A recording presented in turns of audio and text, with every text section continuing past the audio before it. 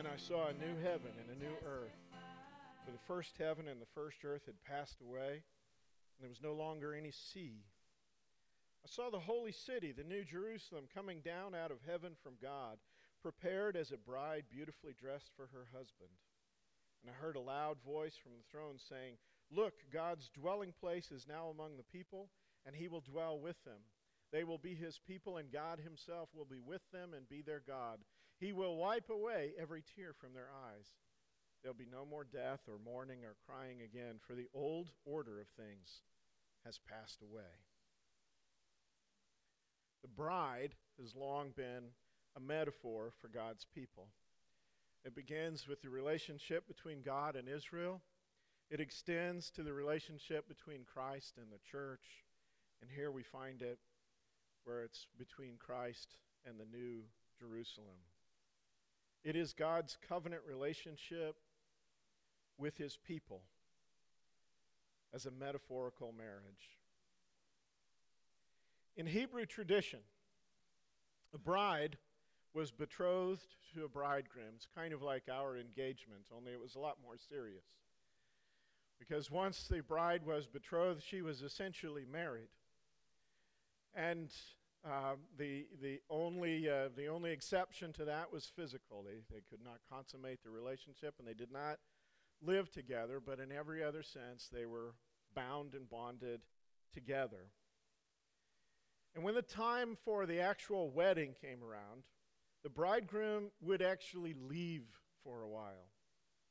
And during this time, while he was absent, the bride would meet with all the women of the community, and they would teach her all these things that she needed to know about being a wife and running a household. They'd give her beauty treatments and teach her how to dress, how to apply makeup. And she would keep herself veiled from that day until her wedding day, as a signal to everyone in the community that she was spoken for and that she was waiting for her bridegroom to return. While he was gone, the groom would set about constructing a room that they could live in, but specifically a room for their wedding night, a honeymoon room, as it were. It would be a chamber, typically an addition or a room within his Father's house. And so Jesus says in John 14 to his disciples, he says, "My Father's house has many rooms. If that were not so, I would have told you that I have told you that I'm going to prepare a place for you. And if I go and prepare a place for you, I will come back and take you to be with me so that you may be where I am." And with these words, Jesus invokes the role of the bridegroom in preparing a place. He takes this ancient metaphor of this marriage between God and his people, and knowing that he is physically leaving his disciples, his followers, his church for a time, he wants to reassure them that he is only leaving so that he can prepare a place for them. He uses the language of the bridegroom to assure them that his absence is temporary, his absence has a purpose, and that he longs to return. And it's not until Revelation that we learn that the holy city is our prepared place.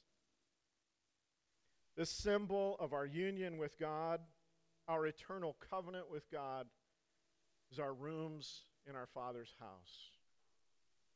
And the city descends from heaven like a bride dressed for her groom. And all the ornate descriptions that we read about the city of God are not only describing our place, but describing our wedding attire. In chapter 21, verses 5 through 7, it says, "He who is seated on the throne said, 'I am making everything new.'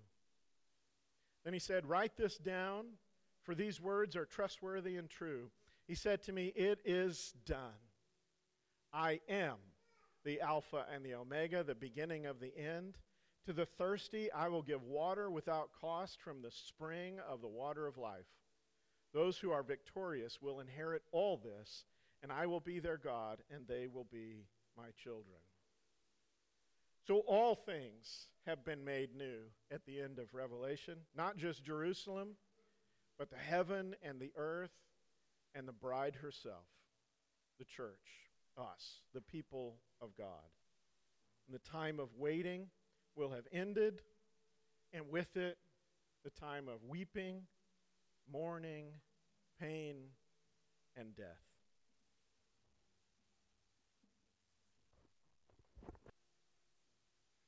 Paul writes in Ephesians chapter 5, "Husbands, love your wives, just as Christ loved the church and gave himself up for her to make her holy, cleansed by the washing with water through the word, and to present her himself as a radiant church, without stain or wrinkle or any other blemish, but holy and blameless." This is what we celebrate here today, that Christ gave himself up for us to make us holy and blameless.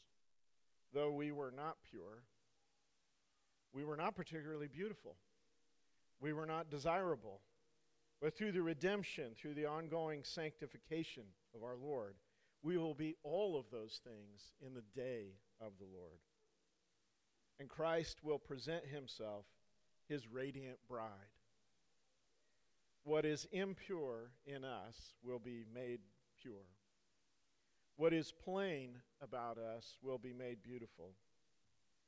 And the church will be radiant like an unimaginable treasure because of the value placed upon us by the love and the sacrifice of the Savior.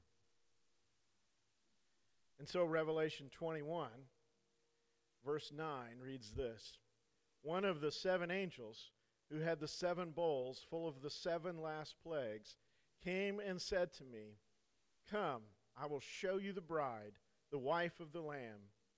And he carried me away in the Spirit to a mountain great and high, and showed me the holy city Jerusalem, coming down out of heaven from God. It shone with the glory of God, and its brilliance was like that of a very precious jewel, like a jasper, clear as crystal." From 1 Corinthians chapter 11, "For I received from the Lord what I also passed on to you. The Lord Jesus, on the night he was betrayed, took bread, and when he had given thanks, he broke it and said, 'This is my body, which is for you. Do this in remembrance of me.' The same way, after supper, he took the cup, saying, 'This cup is the new covenant in my blood. Do this whenever you drink it in remembrance of me. For when you eat this bread and drink this cup, you proclaim the Lord's death until he comes.'" The inspiration for Agape Sunday is in a tradition called the Love Feast, in which the communion of the church was celebrated over the course of a community meal. It commemorates, of course, the Last Supper of Christ, but sometimes we forget that the Last Supper was a Passover Seder. It commemorated the Exodus story.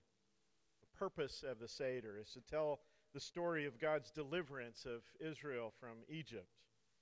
And at one point in the retelling, some unleavened bread is hidden away. And then there are 4 cups of wine during the course of the Seder, each of them with a different name. And it is after the supper, according to Paul, that this bread and this cup are presented. I'm going to invite you right now to open that wine bottle and prepare for the Lord. It's after the supper that Jesus takes this broken piece of unleavened bread and he raises it up before his disciples. Basically, Jesus gave them the hidden manna to eat as his body. Early in our study of Revelation, Jesus promised this hidden manna to those who overcome. And then Jesus raises the cup of redemption for them to drink as his blood. Because now his is the Lamb's blood. His blood is spread on the doorpost, which is the cross, our doorway to new life. And finally, Jesus announced he would not share this meal again with them until the full realization of the kingdom. Not until he returns. Not until we are reunited. Not until the opening celebratory feast of the new kingdom. So why does he instruct us during his absence to keep this ritual? Because our communion is the rehearsal dinner for the wedding feast of the Lamb.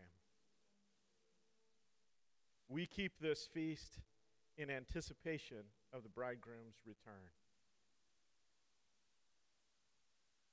Let's bless the bread the way that it would have been blessed in that original ceremony.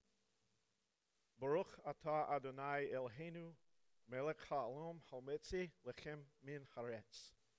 Blessed are you, Lord our God, King of the universe, who brings forth the bread from the earth.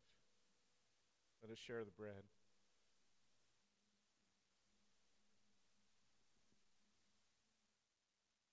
Baruch atah Adonai Eloheinu melech ha'olam barei pari hagafin. Blessed are you, Lord our God, King of the universe, who gives us the fruit of the vine.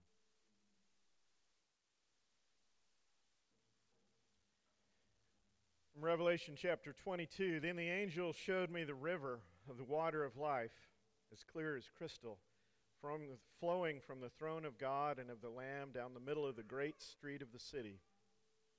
On each side of the river stood the tree of life, bearing 12 crops of fruit, yielding its fruit every month, and the leaves of the tree are for the healing of the nations. No longer will there be any curse. The throne of God and of the Lamb will be in the city, and his servants will serve him. They will see his face, and his name will be on their foreheads. There will no more be night. They will not need the light of a lamp or the light of the sun, for the Lord God will give them light, and they will reign forever and ever. Today is the last day of Sukkot.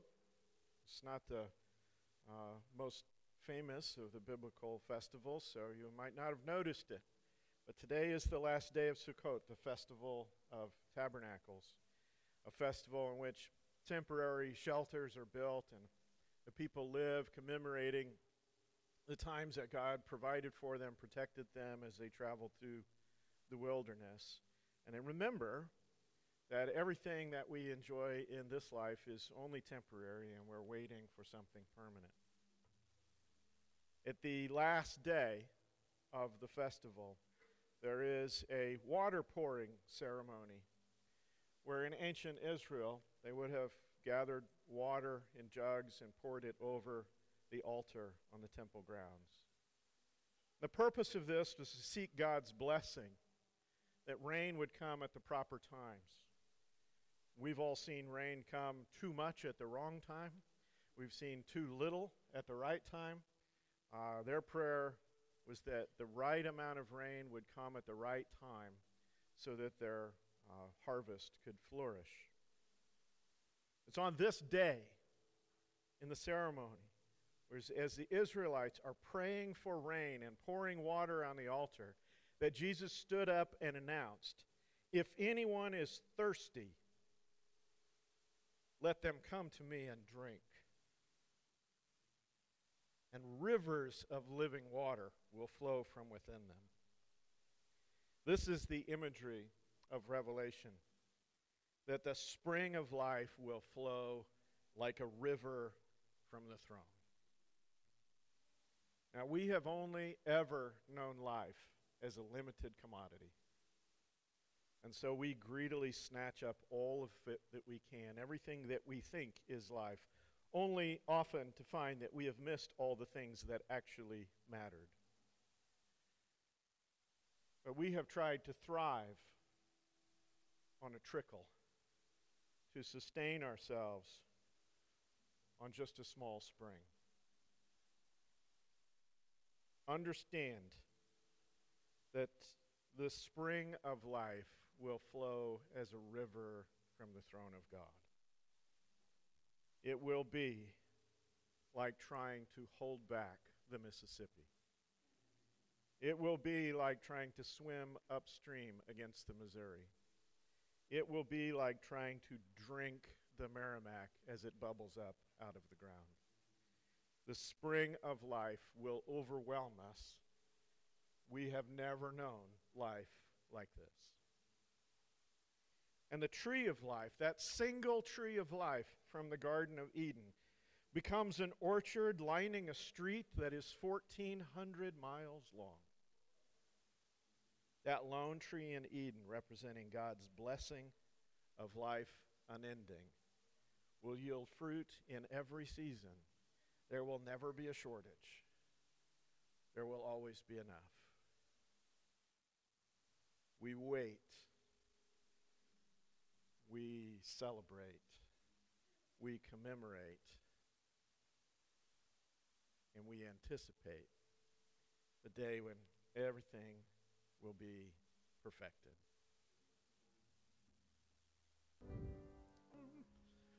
We sincerely hope that you have been blessed being here this morning. We celebrate this every week, but it's nice to do something that's different and remind ourselves how important this is, what a glorious blessing it is to have our Lord and Savior, to have a path cleared for us, and to have this great future to look forward to celebrate.